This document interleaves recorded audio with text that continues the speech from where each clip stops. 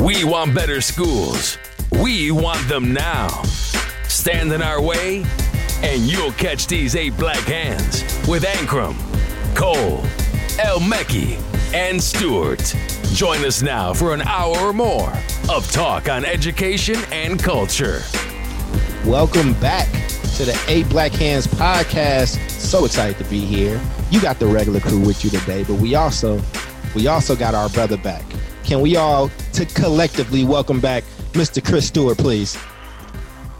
Yeah. Welcome back, man. How you doing, Chris? Thank you. It is good to be back, brothers. It is good to be back. I had some things going on. Life was taking care of me for a minute. I had some things to do, but it's good to be back. Well, we happy to have our brother back, man. And today's topic, it's a really simple message to black folks. And it seemed to be something that's getting lost, but we just going to say it, damn it. Black parents, you are on your own.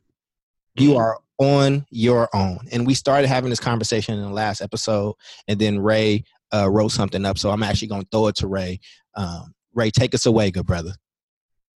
No problem, man. All right, so what inspired this was Cole.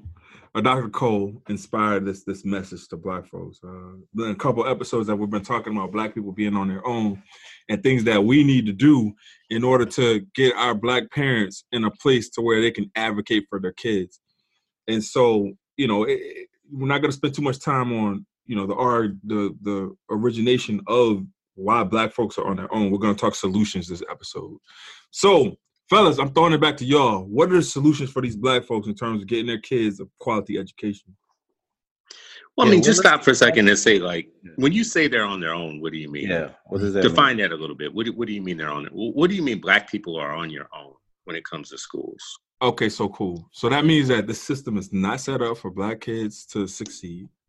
It means that it never was set up for black kids to succeed. And now we need to have real conversations about how we can get black kids to succeed, given the fact that this system is not built for them. Mm-hmm. Right. I mean, I would say it even, and I agree with you, Ray. I would say it even more direct. I say this a lot. The emperor has no clothes. Black kids have not been educated en masse since ever. Not well anyway. And we keep having these stopgaps that if only black folks acted differently, if only black folks appreciated education, if only black parents valued this, if only teachers got paid more money, if only they pumped more money into education, then black people could actually do well. And we keep having these stopgaps. But the only thing that's remained true, that's been proven true, is that black kids are always the ones that's disproportionately being left behind. And we're the only ones that continue to get excuse after excuse about why our kids are not being educated. And so while the elephants are fighting, the grass is suffering, and black folks, you on your own. And I think it's important for us to have a conversation about, one, what that really means, as Chris said, and two, what are some real solutions out here for you? So, Chris, hopefully that explained it a little bit more, but I actually think you and Sharif both might have even more to add just from your experiences, both being black parents. Yeah, I would say a big part of it is the anti-blackness is real. And a lot of times you hear these advocates and activists talking about it as if schools are safe from anti-blackness and it's everywhere else in society. And I think, anti-blackness permeates our schools, and it always has been. You can go back from, the inception of public schools and black children's experience, black communities' experiences with them, and black parents' experiences with them, where it has never, as you said, not even set up, and it hasn't even, begun to be fixed in a way that black children are safe intellectually, culturally, emotionally, and academically. It just doesn't happen. And you'll see, bright spots scattered around the country.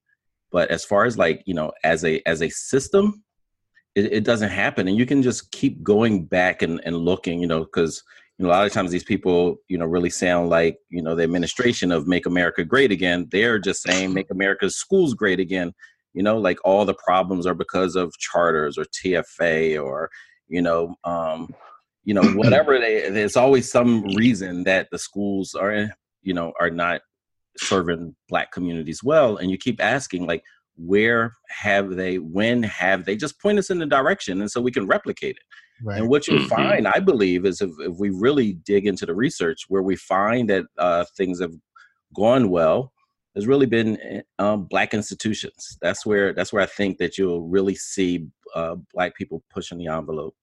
And I think the other thing is, when in the Black community could we just automatically rely on any system, any governmental system, to do right by Black people? And that's another area. Like, you put all your trust in, you end up like the Tuskegee experiment, or the redlining with the housing. Like everywhere you turn, there's like books, there's shelves and shelves of books of how these systems that people want to fall in love with have absolutely declared war.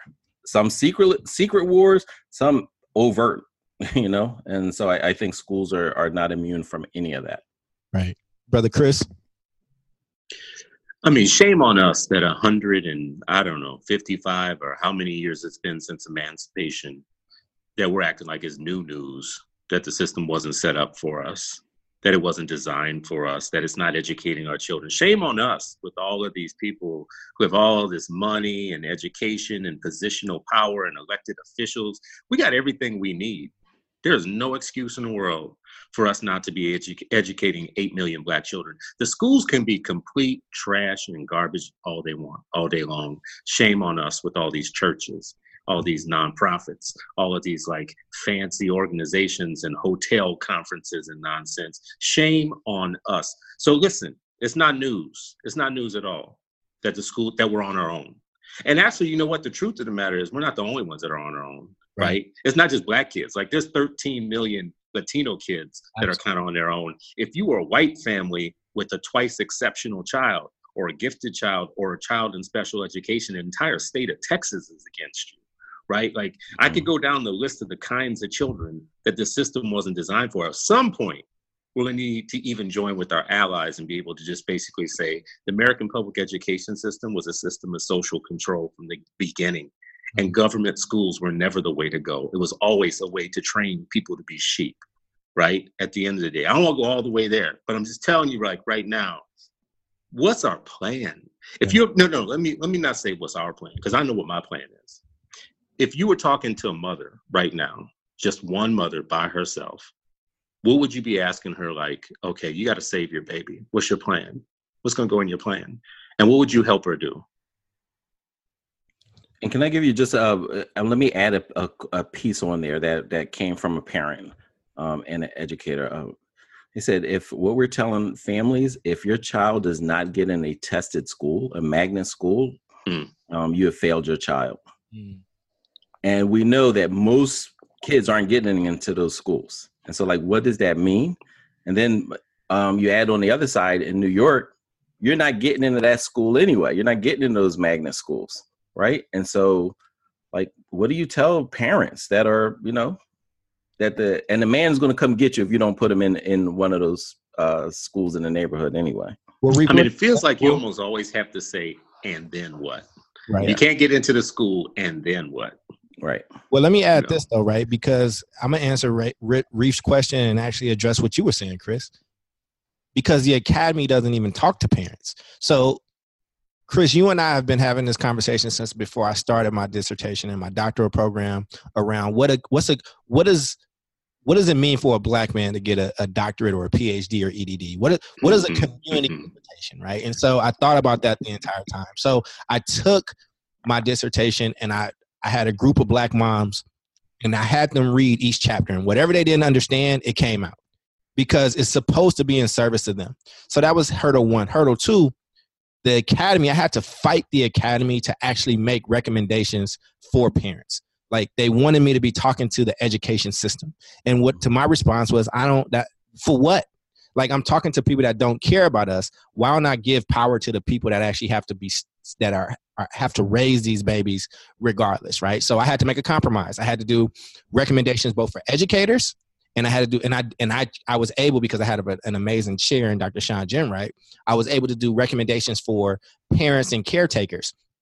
And the one bit of advice, I had a lot of advice for educators, but what I really said to them was, like, if you really care the way you say you care, like, be a good ally. And here's what I mean by be a good ally. If you can't teach that black child, pull that parent to the side and just say, you know what? I actually care about your child, Chris, but I just don't know how to teach him. And you might be upset in the beginning. You might be upset in the beginning, but it's a forward thinking sign to say, this person actually does care about my kid, but like, we're gonna have to be in partnership. And the message that I gave to parents, and I had some parents read it and were crying because they identified with these type of struggles. I said, so what the research showed was, one, fight for academic excellence in front of your child. So in all the case studies that I did, right, all of these young black men that grew up impacted by the crack epidemic that now have doctorate degrees, their parents fought for educational excellence in front of them. They moved them to different schools, right? And what the research actually showed, it wasn't how the school actually performed was less important than the fact that those parents fought in front of them and made education a priority. The other thing that we were telling parents is like, you got to be the expert on your child. It don't matter if you dropped out of school in the 4th grade or you a rocket scientist. Like, you have to be the quarterback of that team, and don't give up your power because you're insecure about your educational or academic prowess. So for instance, for my mom, who was a high school dropout, who was a drug addict, she fully trusted the school, and she didn't know what quality was. Did my baby get his name on the board, and was he happy? You know what I mean? Like, did he get in trouble? Like, she didn't, and if I got a good grade, right? She didn't know that just because I got an A in English did not necessarily mean that I was reading at proficiency at the grade level. That was the other thing. The other piece that we try to teach parents, that I've been trying to teach parents through my research, was understand that the schoolhouse is not the only play in town, baby. So what that means is any entity that gets a subsidy that does not have to pay taxes to the government has a responsibility to you.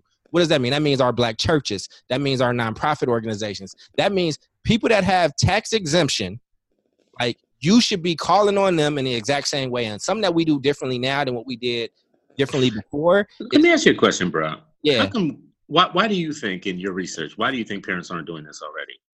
I think some are, and I think that some, like, let's not talk about the ones that are. Let's talk about the many, because we get this question all the time. Yeah, we talk about my mom. I think that there was a lot of insecurity around this realm, right? Like, my mother's not one of those people that felt like, how everybody now thinks that they're an expert in education because they all went to school. Like, my mother recognized that she wasn't an expert in education, right? She trusted those school buildings to do what their job was to do. And so, my mother was trying to get her own life together. My mother, like, we were living in a shelter, fam. Like, my mother was trying to get off of drugs, like, her thing was, look, if I got them fed, if I got them dressed, and I drop them off to you, I expect you to do your job. And I think that there are a lot of folks that are trying to just make it and to just live, and their kid might be doing well. Their kid might actually have a 4.0 or a 3.5, right? But they don't know that their child is not performing at grade level. The other thing that came up in that study, and I'm going to shut up in a second, was the term inner city smart. What inner city smart was we had people in our study that actually had a 4.0, 3.83 GPA in high school, got into college, and then were instantly remedial everything. So around the black folks and the blacks and the level of rigor I was getting at the black school, it was so low that here I thought that I was really rocking stuff. And then I got on an equal playing field, and I'm with all these other people, and I'm remedial everything. So, like, the term that we coined for that, and I went through that as well personally, was inner city smart, right? Like, a lot of times we don't know that the quality that we getting is not quality at all. So what we're trying to do is actually build a resource guide for parents to go in and check the books that their kids are reading to see exactly what grade level that book is at. So if I'm reading Romeo and Juliet in the 12th grade versus the 8th grade, I actually know, wait, something's wrong here because my kid should have actually got that 4 years ago. Like, our people just don't know. Y'all are educators, and we take that stuff for granted. People don't know what grade level work looks like. And I'll just say, I'm not an educator. I'll just be real clear. I'm a parent who had to figure this stuff out, and school wasn't good for me. It didn't work out for me. It worked out for my oldest, and that's the only reason I'm here right now in this discussion. But, my question is around, like, we have to expect more of our kids. We keep saying that, but actually, don't we need to expect more of our parents first?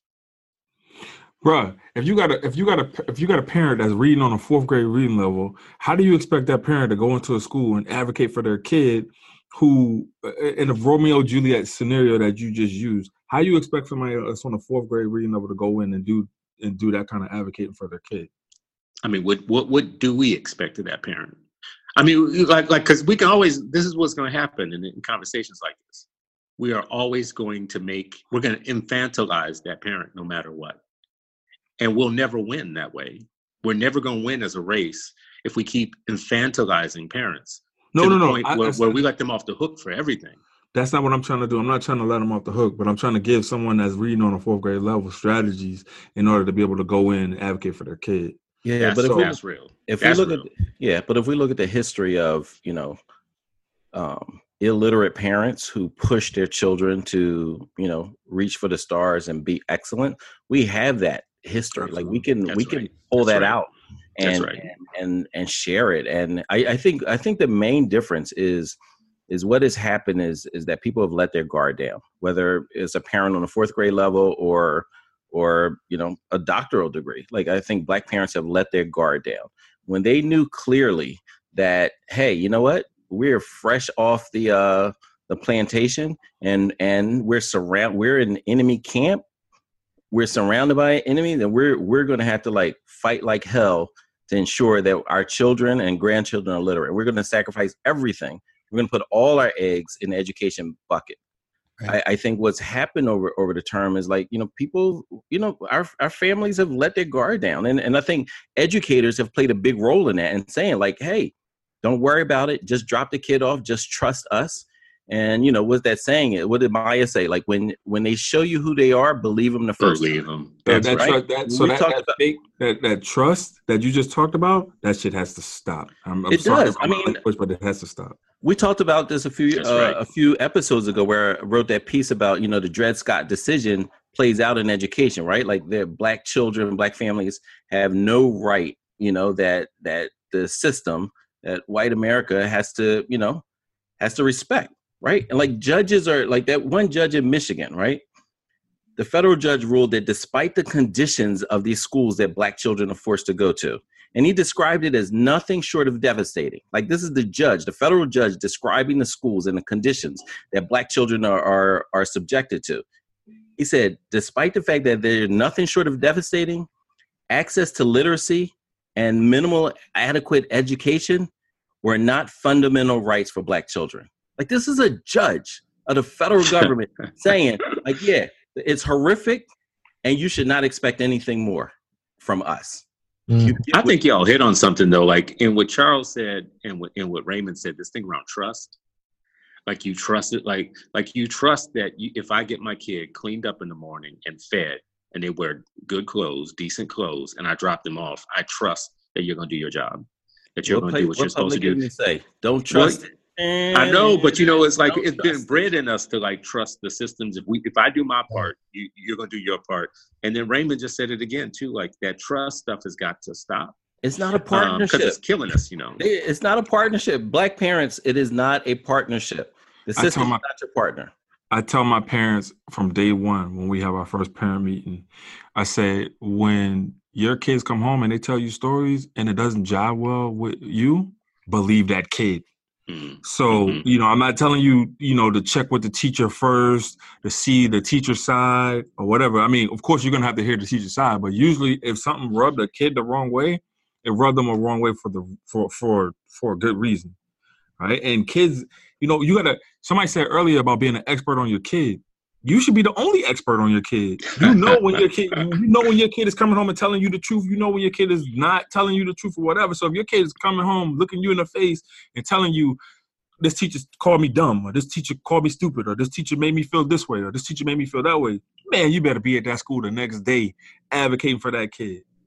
And I think it doesn't have to be like look, I see it in a bunch of different ways. I agree with all of that. I also think that I come at this from a different lens. All three of y'all are fathers. Like, I'm not a father, right? And so there's a term that I use called, I was an education translator in my home, right? So you got a lot of coined phrases you doing. This you like Webster. All of a sudden, you like, oh, you trying to TM everything? Like, what the hell? Go ahead, Doc. Do your thing, Doc. You got coined. Come on, Doc. You got to coin the phrases. What did you call this again? Education translator? Education translator. Education translator. Okay. And thinking of it as somebody that's bilingual in the house and a group of parents that only speak the native language, right? So we've seen this before. When I was a social worker, I dealt with this a lot, right? I dealt with having to tell children very sensitive information so they could translate it to their parents so the whole household could be good. So in my family, I was the education translator. My parents didn't speak education at the time, right? So the onus was on me, and I'm not saying that that's fair or not, right? But we have a lot of kids in our system that are the education translators as well as being the translators in their home.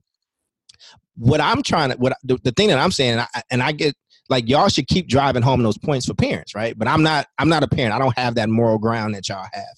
But what I will say is to parents is, like, people keep trying to give the credit of where I got academically to schools, and that's not fair. I named 1 or 2 teachers that were great for me, and then a lot that weren't. But I gave my first talk in church. I learned leadership by being voted like the vice president at church. I learned about being a teammate on the basketball team at the Boys and Girls Club. Like, there are other. Which I dispute. Which I dispute. Whenever you want this work, you can get it, Ken. You can get this work. There's nothing. It's nothing. But what I'm saying is like we have people, like, school choice is something that I'm passionate about, that y'all are passionate about, and we got a lot of our families that we're talking to that are in places where they just not gonna have a choice, or the politics is too strong and they can't get what they need. And what do we do for, like, I'm thinking about the person that's in the most hopeless situation, and you gotta supplement those things, man. And, like, a lot of education that I got, and I would reckon that for this panel, if I really make you think about it, y'all would probably be pointing to a lot of entities outside of the school as well, where kids are getting educated. And I just feel like we got to go back to taking a communal, like, approach to educating our kids, and not trusting one source and putting all our eggs in a basket that we've seen has holes in it. And them eggs keep smashing on the floor, and we keep wondering why, you know what I'm saying, we keep stepping in yellow stuff. Like, we keep putting trust back in these things, and it ain't never worked. I don't, like, at what point, right, do you just say, yo, this thing just might not work for Black kids? Okay, but wait. That's a great question. At what point? I mean, God damn it. Like, what year is this? This is 2019. At what point do people start waking up and just be like, you know what? This is the bottom line. Jeffrey Canada told you a few years ago, Superman's not coming. Right? Like, he told that story over and over again. Over and over. It was like everywhere. So when I was in the Bronx, I was like, you know, the Superman, and, you know, he's not coming back. Like him. Right? Yo, and I loved him for it, but he did this years ago, right? And we still. Your black what was that? 5 degree. He's a listen, I'm not. Watch your mouth. Listen, I'm not dissing other brother, you know. But listen, all I'm saying is, love that man. He told us this. Right. Dick Gregory told us this. Like, we could go back throughout time. People told us this. But here's the thing. I'm not asking my question the right way, because what I'm trying to get at is what we're on the hook for, like, to save ourselves. Because when we talk about parents, we seem to, like, talk about them like they're these passive, objective beings who are off to the corner. And then we explain what their situation is and their condition. And they're like, you know, they're working 2 jobs. They can't get to the thing, and blah, blah, blah. But we're talking about people without people, for one. That's the first thing. The second thing, like, I had a meeting recently with Kenya Bradshaw. Y'all know Kenya. Kenya is brilliant. She is just brilliant people. Shout out to Kenya. She is. And, you know, shout out to Kenya like 10 times over, because every time I see her, she says something positive, but she makes me think about something. This last time, she told me something y'all all probably know that I didn't know, was this thing around literacy in Cuba. And, you know, like, after the revolution, they just made it their priority. They were going to make all the illiterate people literate, right? And it wasn't going to be a lot of money spent on it, but they made practitioners of people and sent them out into the fields and into the countrysides, whatever. And then they raised everybody's literacy. Everybody's poor is post-revolution, right? But how did everybody? So in the United States, shortly after slavery, something very similar happened. Exactly. The fastest rate of literacy acquisition for Black people was right after slavery. The 20 to 40 years after slavery, it was the most astounding acquisition of literacy in the history of acquisition of literacy. Which makes a lot of sense. Yeah, that wasn't just and they were the American poorest at that point. And it was adult literacy and children. It wasn't just children. There was adult night schools. So if you couldn't read and you were adult, they were crowding into schools. Mm-hmm. But so here we are in 2019 with cell phones and iPads and, nightclubs and, I don't know, whatever people do with their money now and all this stuff, right? And we can't do this now because somebody reads on a 4th grade level. In 2019, we can't get our kids literate at all. But what am I missing? What's missing is that sense of urgency and that sense of, you know what? I know the common enemy, right? Like I know the common enemy. I know that in Cuba, they were surrounded, right? Like they knew like, hey, we have to up our game. We have to make sure that our whole population is literate. After emancipation, the same thing, right? And you had straight intellectual soldiers saying, hey, I know 10 words, I'm going to teach you those 10. Mm-hmm. Those who knew 20 words, I'm going to teach you those 20. We're going to use the Bible. We're going to match the songs and the words and the preacher to the words that's on the page, right? Like it was that sense of urgency and this communal feeling like it is us against the world. We've lost that. It's like, it's just me or it's just my, like, no, you're one, you're not alone. 2, there's a whole bunch of people. And then 3, we can't dismiss the role of leadership in these situations, right? I want to just give a shout out to real leaders that the NAACP had, like Cecil B. Moore in Philly. Another one in Philly ended up moving in New York, Milton Arthur Gallimison. If you heard Ballad or the Bullet from Malcolm, one of my favorite things ever. Mm-hmm. He mentions Milton Arthur Gallimison. And what he talks about is like, Gallimison was not happy with Roy Wilkins and the rest of the NAACP, who was like just slow walking some of the things that they said, no, we need changes now. He mentioned that, there's no bigger oppression than what Black kids are subjected to in these public schools. This was in the 60s. Real quick, let me jump in. All right, so since you're talking about the 60s and that's themed, let's stay there, right? Because like you got a lot of these nuanced Black people that have reached a level of success in society, and they forget about 50 years ago. So they think that, I see the light now. I'm making more money than other Black folks and whatnot. So therefore, I can perch myself above and cast judgment. So Black home ownership in 1968 was 40%. In 2018, Black home ownership is 40%. Black incarceration in 1968 was 604 people per 100,000. It's now 1,730 per 100,000. Black unemployment in 1968 was 6.7%. Black unemployment now is 7.5%.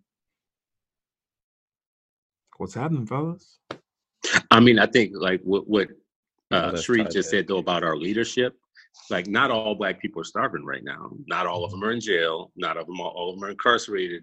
But right. we have a pretty active leadership class of people, right? We've had a Black president. We got Black people in Congress.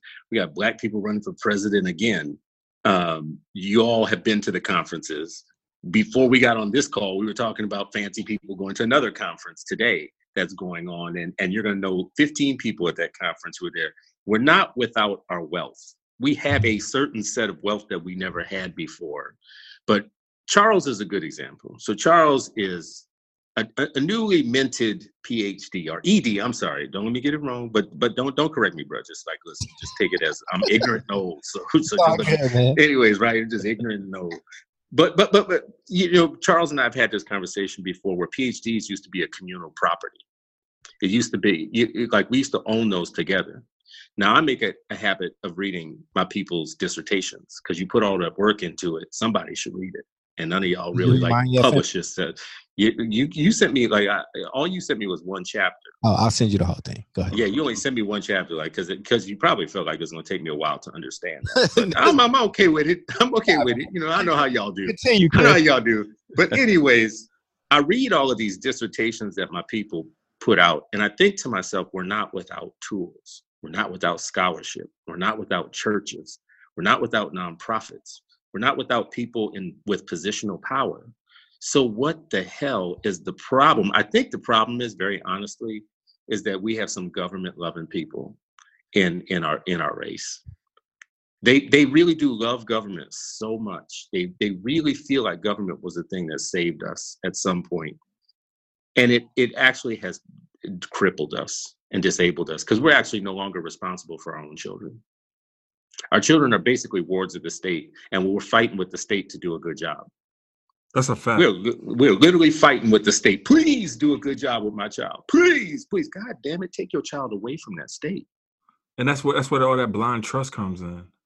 I think a good example of the opposite, and I appreciate what you just said too, Chris. Like I sent y'all the video of the Oakland Reach, which is a parent organization here in Oakland, and its leader, Lakeisha Young, she's just a force, man. She went up to the school board meeting on some Malcolm X stuff. She's real. But she was talking to them. She's a black woman, and she got black and brown parents. And what she had them do was, while she was giving her address to the board, all those black parents turned around and looked them people in the eye to see who was going to have something to say. And anytime one of them officials had something to say, they was like, check this out. I have real babies in these schools. And those people got kids that go to traditional schools, charter schools, homeschool, whatever, right? And what I saw in that power, that harness, one, it was just a bad moment. It was just on some Malcolm X in the movie where he got the finger at the hospital and like they turned on. It was just beautiful, man. But secondly, like when we actually realize our power, like we step out real differently, because you don't yell at a black mama the same way you yell at like an education advocate, right? You don't yell at a black mom the same way when it's a group of them and they empowered with black dads there and Latino moms and Latino dads, like real parents. Like you're not shouting them down the same way. Because then what I saw happen live, right, is I saw people then say what they would usually say is these people bought off by billionaires and things like that. But them people not, you know what I mean? So the argument changed to, well, look at these billionaires turn us against each other, like because they know it's not arguing with them people, right? And so I just say that to say, man, we got some folks that like when we actually tap into that black power and that brown power, it's something that's unstoppable. And I'm gonna say this, you know, the same way we got the 8 black hands, I can't wait till we see the 8 brown hands.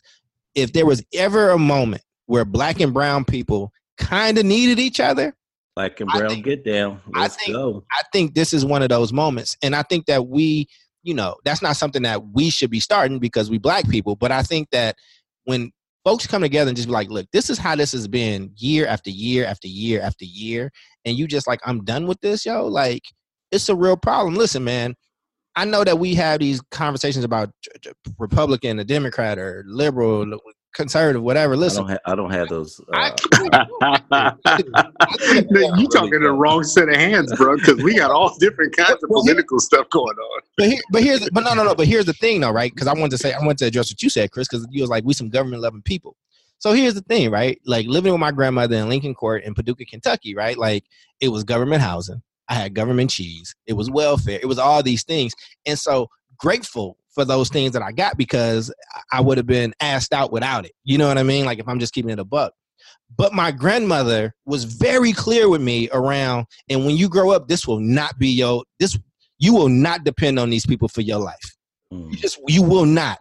If I don't do anything else right by you, you need to learn how to take care of yourself as a man.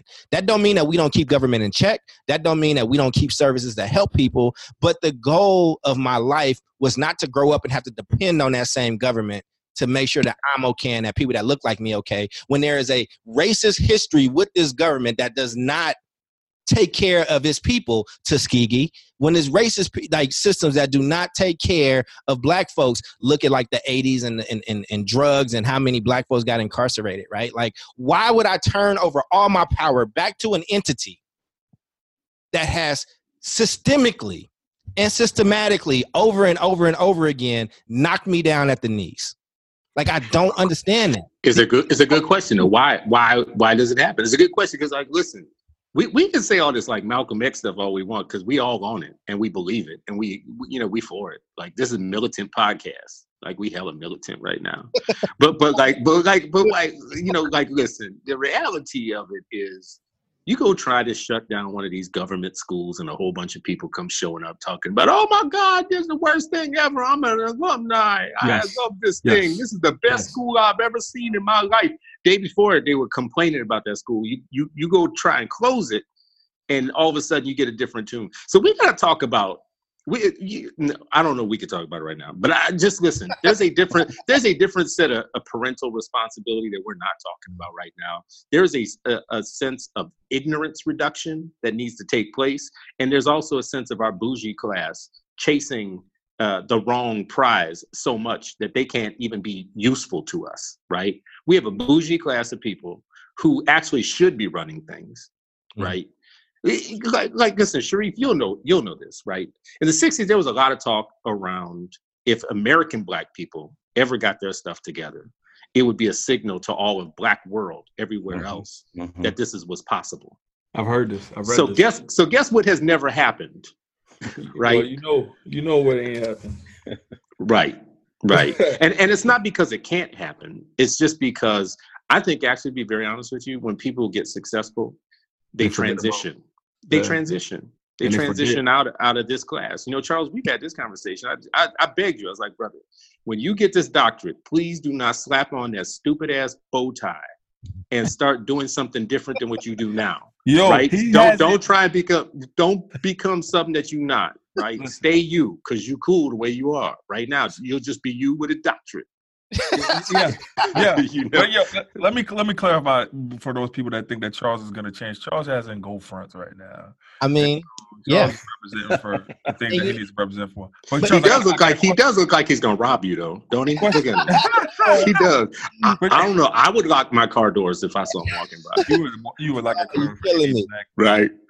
He looked like Dr. Oakland. My question. So you talked about your grandmother. You talked about government cheese. Right. What nachos have you had that are better than that cheese that you used to get? Hey, man. Listen, bro, that was some good cheese, man. I'm not going to front. And never good cheese. I love that cheese. Let me tell you, what is wrong with y'all people? And you ain't even talking about the peanut butter that came in the white container, and it had all the oil. Oh goddamn, y'all killing me. But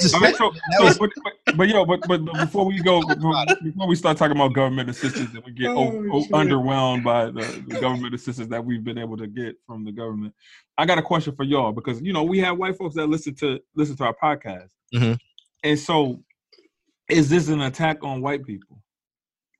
Nah, I mean, why? No. Listen, that's that narcissism right there, yo. Like, listen. I mean, white people and whiteness are two, different things. I mean, I'm not worried about that. I mean, listen, man. Like, not saying that I'm worried. You when something's in power, like it's ever present, it's there and all that stuff, man. But check this out, fam. Like, I'm worried about my people, the people that I can touch, and what they can do in order to like make sure that the odds are changed for them. Like that's what I'm concerned with, right? Like I don't expect people to take better care of me than my own people. And I need to have conversations with my people. And I think that that's just kind of where it is. Listen, man, like, I just watched a strike, and it was a really crazy looking strike. You know what I mean? And the crazy thing is I'm a person, and y'all know me, man. I'm nuanced, Joe. Y'all call me and all this stuff. Hold on, wait a second. But this the thing, right? Let me keep it all the way 100 with it. You feel me? Like I was upset before the strike because I'm like, folks just can't teach our kids. They just can't teach. Like it's some stuff is happening. Some people can teach well, but a lot of people can't. But then when the strike happened, y'all want to know what happened? What I thought that was interesting? That's the most teaching I've ever seen in my life. I saw more kids talking to me about neoliberalism. I saw more kids talking to me, giving me stats of the past, the present, and the future. I saw so I was like, I was flabbergasted. I was like, oh my God, like, oh, folks can teach when they want to teach. You know what I'm saying? Like when they can teach you to be dumb. They can teach you to be backwards. But the point, but what I'm saying is like that was another wake up call, man. It's like, oh, all this time I thought you were just struggling to actually get through, you know what I'm saying, and make real impacts and connections. But when you wanted to, we would almost have like 10 blue ribbon schools at that point. You feel me? So, I mean, when I look at this, man, when I say black folks are on their own, this is me saying nobody has the answers for you. Nobody. And I want to just say, like, whatever camp you might fall into or whatever the case is, and let me just even put it out there like this. Let's say everybody got good intentions. They don't. But let's say everybody got good intentions. But guess what paves the road to hell? To hell. I knew you were going to say that. See, you was about to bust into a country song, weren't you? Being from Kentucky. What's up, Kentucky? You know what I'm saying? Guess what paves it, right? And the road to hell. And guess what? And my thing is, I can spend my time being mad at teachers and mad at a system and mad at this and mad at that and mad at this person or whatever the case is. I can fall into the fights where one side is saying, oh, billionaires run this, when I know for a fact that billionaires give a lot of money to our traditional schools as well. I guess your billionaires is better than these billionaires or whatever the case is. But at the end of the day, what I'm telling you as black folks is that ain't nobody else going to step up and serve our kids better than what we are. And ain't nobody going to be more vigilant about your babies than what you can be. And if you give that power away, if you give that power to somebody else, you can't be shocked at the outcome. Yeah. I mean, back to Ankram's question, white folks, I agree with you, Cole, that we're talking to black people, but I don't, I think at the same time, I'm not going to absolve white people's role in all of this. Oh, I hope that's not what it sounded like. There was no, it doesn't. I'm just adding that. To it, and I think the other piece, it goes back to that leadership. I think, as soon as our leaders, lost track of what was most important, which is self-determination, and started saying like, hey, I demand you accept my money.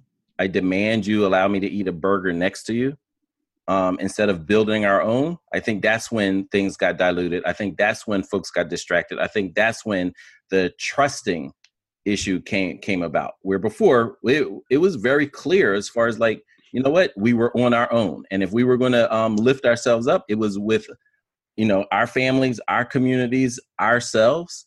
And I think that self-determination piece, if we don't get that back as a community, right, it's not going to happen. I mentioned Gallinson earlier, right? Like at first he was doing like, hey, we got to deseg. I mean, he led a boycott like unbelievable. When we talk about like when the parents going to go on strike, when the students going to go on strike, he led one of those back in the 60s in New York, like shut things down. Like, everybody emptied those buildings, right? But it was interesting. Once he got elected to the school board, and he really got to see what the system was. From the outside, he was like, hey, let our people in, let our children in. We want to deseg these schools, right?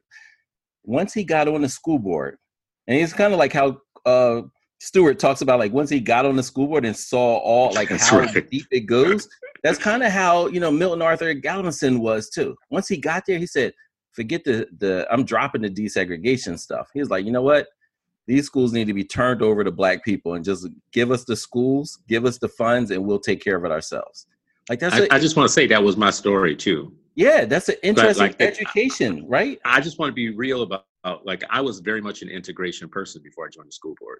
Mm-hmm. Like, as a matter of fact, I was kind of militant about it. Like I was like, everything you hear Nicole Hannah-Jones said, I probably said in 2006, right?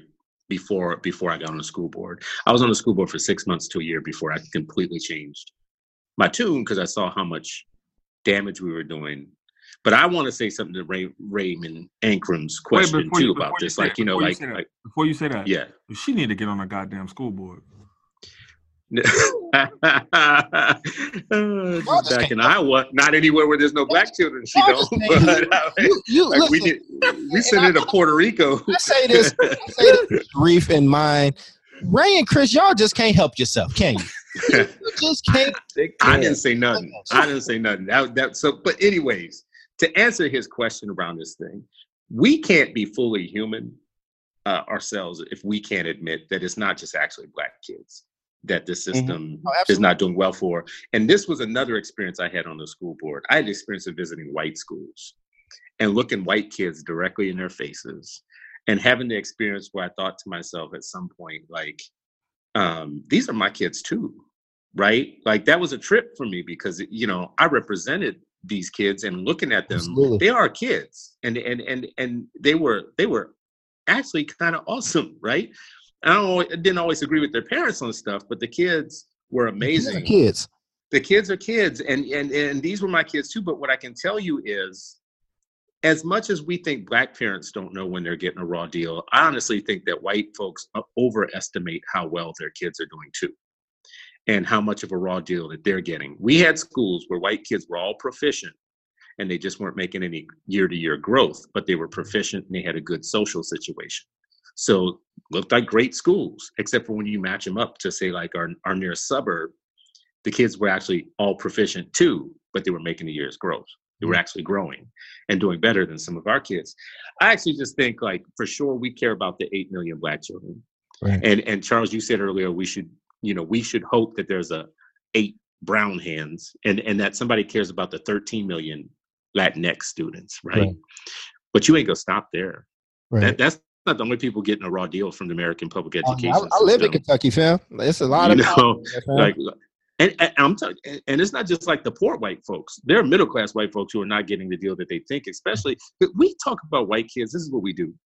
We make all of our kids. We awfulize our kids, and we lionize their kids. We act like their kids don't have no problems. Like their problem, like if you're a white kid in American public education system, everything's fine. Right. There's no depression. There's no bulimia. There's no suicide. There's no low grades. There's no parents having to pay people to take other people to take their tests for them. There's none of that, right? Right. Listen, can we put that myth to rest now? That, like, if you white and you in these schools, you just okay. Right. Yeah, I hear you, bro. But I was looking at some statistics from Minnesota the other day, and homeless white kids outscore well-situated Black kids. All right, see, now you're gonna hit me where it hurts, huh? See, that's how you want to be. You're the type of person that comes to somebody's house and just like farts everywhere. That's what you do. That's what you do, bro. You like gassy. And let's just go like show up and just say something like that. What's wrong with you? Let's wrap this into our final thoughts. We at that good 45-minute mark. So, Chris, you want to do the honors, brother, of starting us off in our last leg? Yeah, my final thought is just this: our leadership class has to step up and start a Black education movement. We can't just keep complaining about the ed reform movement not being for us and about us. Just take that as truth and go ahead and start your own movement, make it happen. To parents, I just say you have to have 2 things going on for you. Number one, you have to actually realize that you are responsible. Solely, just you. There's nobody else responsible for the intellectual development of your child. And if you fall down on that job, nothing else, it's nobody else's fault after that, right? It starts with you. And if you need help, then we all need to be helping people who need help. But it starts there. That's the bottom line. And you have to have a plan. Write a damn plan. Write your hopes and dreams for what you want your child to have and bring it with you everywhere you go. And keep that year to year updated and tell teachers, we're not going to have this thing where you just do everything. I'm going to tell you what happened last year. I'm going to tell you what my child's about, how my child learns and all that stuff. And this is going to be a partnership. If you're not doing that, the rest of us downstream can blame a lot of other stuff. Racism, the system, the man, all things like that's like blaming rain for making you wet. That's what rain does. It makes you wet. That's, racists are going racist. Cartels going cartel. Like, Charles is going to be Charles. You can be a doctorate, having brother, right? This is what you're going to do. This is what you do. Like, it's like Geico, bro. So let's stop saying the system's racist and blah, blah, act like that's profound. That's what's up. Brother Sharif? Yeah, I'm, all this reminded me about a piece that I'm trying to, send out. But I was really trying to, my mother and I were having a conversation about this Black psychologist, Bobby E. Wright, and what he talked about, like the menticide, the attack on the Black child's brain and intellect. And, one of the quotes that I started to piece out with is what he says is, we must be about the business of liberating the minds of Black children. In order for that to occur, the minds of all Blacks who interact with them must also be liberated. There is no other way. And so a lot of what we talked about is who's surrounding the child, who's surrounding the community, whether they're in leadership formally or not. Those brains have to be liberated as well. And without that, the child doesn't stand a chance. That was beautiful. Brother Ray? I just think as a community, we're so hell bent on what's going on with these rappers and athletes and whatnot, to where we're not paying enough attention to what's going on with our kids and how they're living their lives. I think that we need to be the expert on our students, and we need to advocate for them. So it doesn't matter if you have a first grade reading level or if you have a doctorate. You need to be passionate about education, and your kids need to know that you will go to bat for them at any given opportunity. And that does not mean that you show up to the school ready to fight physically, but sometimes, depending on what I was about to say, I don't know about that. That's a dumb rule. That's a dumb rule, bro.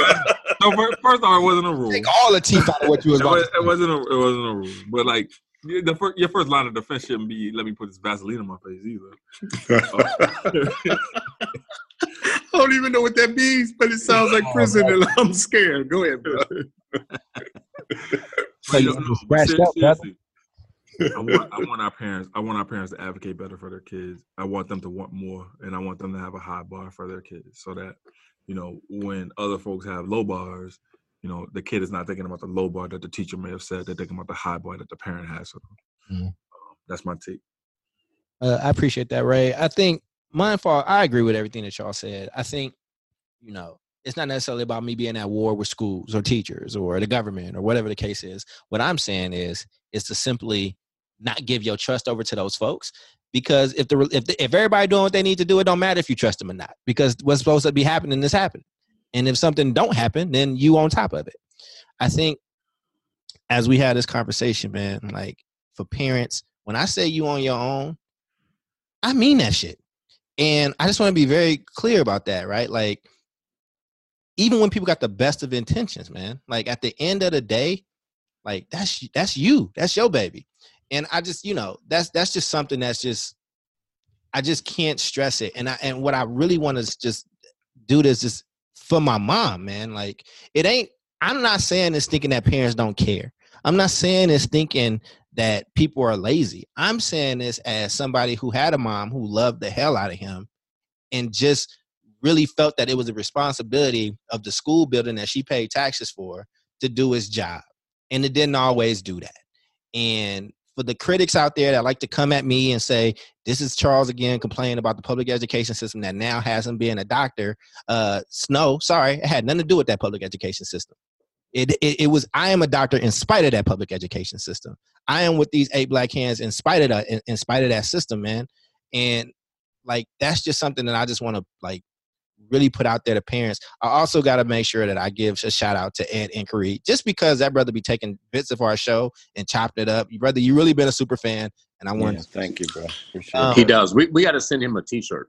Okay, well we got to make some. So what is happening with that? We need to. Yeah, we got to get them some merch, man. We got to send out some merch to some people. But I want to thank him, and I want to thank y'all, man. And if you got questions about it, look, if you didn't agree with something, that's great. Hit us up. Let's have a dialogue about it. Let's have a conversation. And for some of these folks that are high profile, people that don't like this show, we love you. And if you want to come on, you be our guest. We will make sure you are well accommodated. Bring on a good microphone and let's do this, man, because let's have this conversation. Like, let's do it, because I think that I'm not even cool with giving our conversations and our arguments off to white folks. Like, I'd rather argue with my own people about how to save our people than having, man, listen, I'm going to just keep going, so I'm going to shut up. This has been the 8 Black Hands podcast. People, we are so happy to have our brother Chris back. Chris, you did great, man. Thank you, brothers. Chris some love as we go out. And we will Thank you, brothers. Next time. Take care. Peace. You have been listening to the 8 Black Hands podcast with Ankrum, Cole, El Mekki, and Stewart. If you like what you heard, follow us on Twitter. Our handle is at 8BlackHands1. Thank you for listening.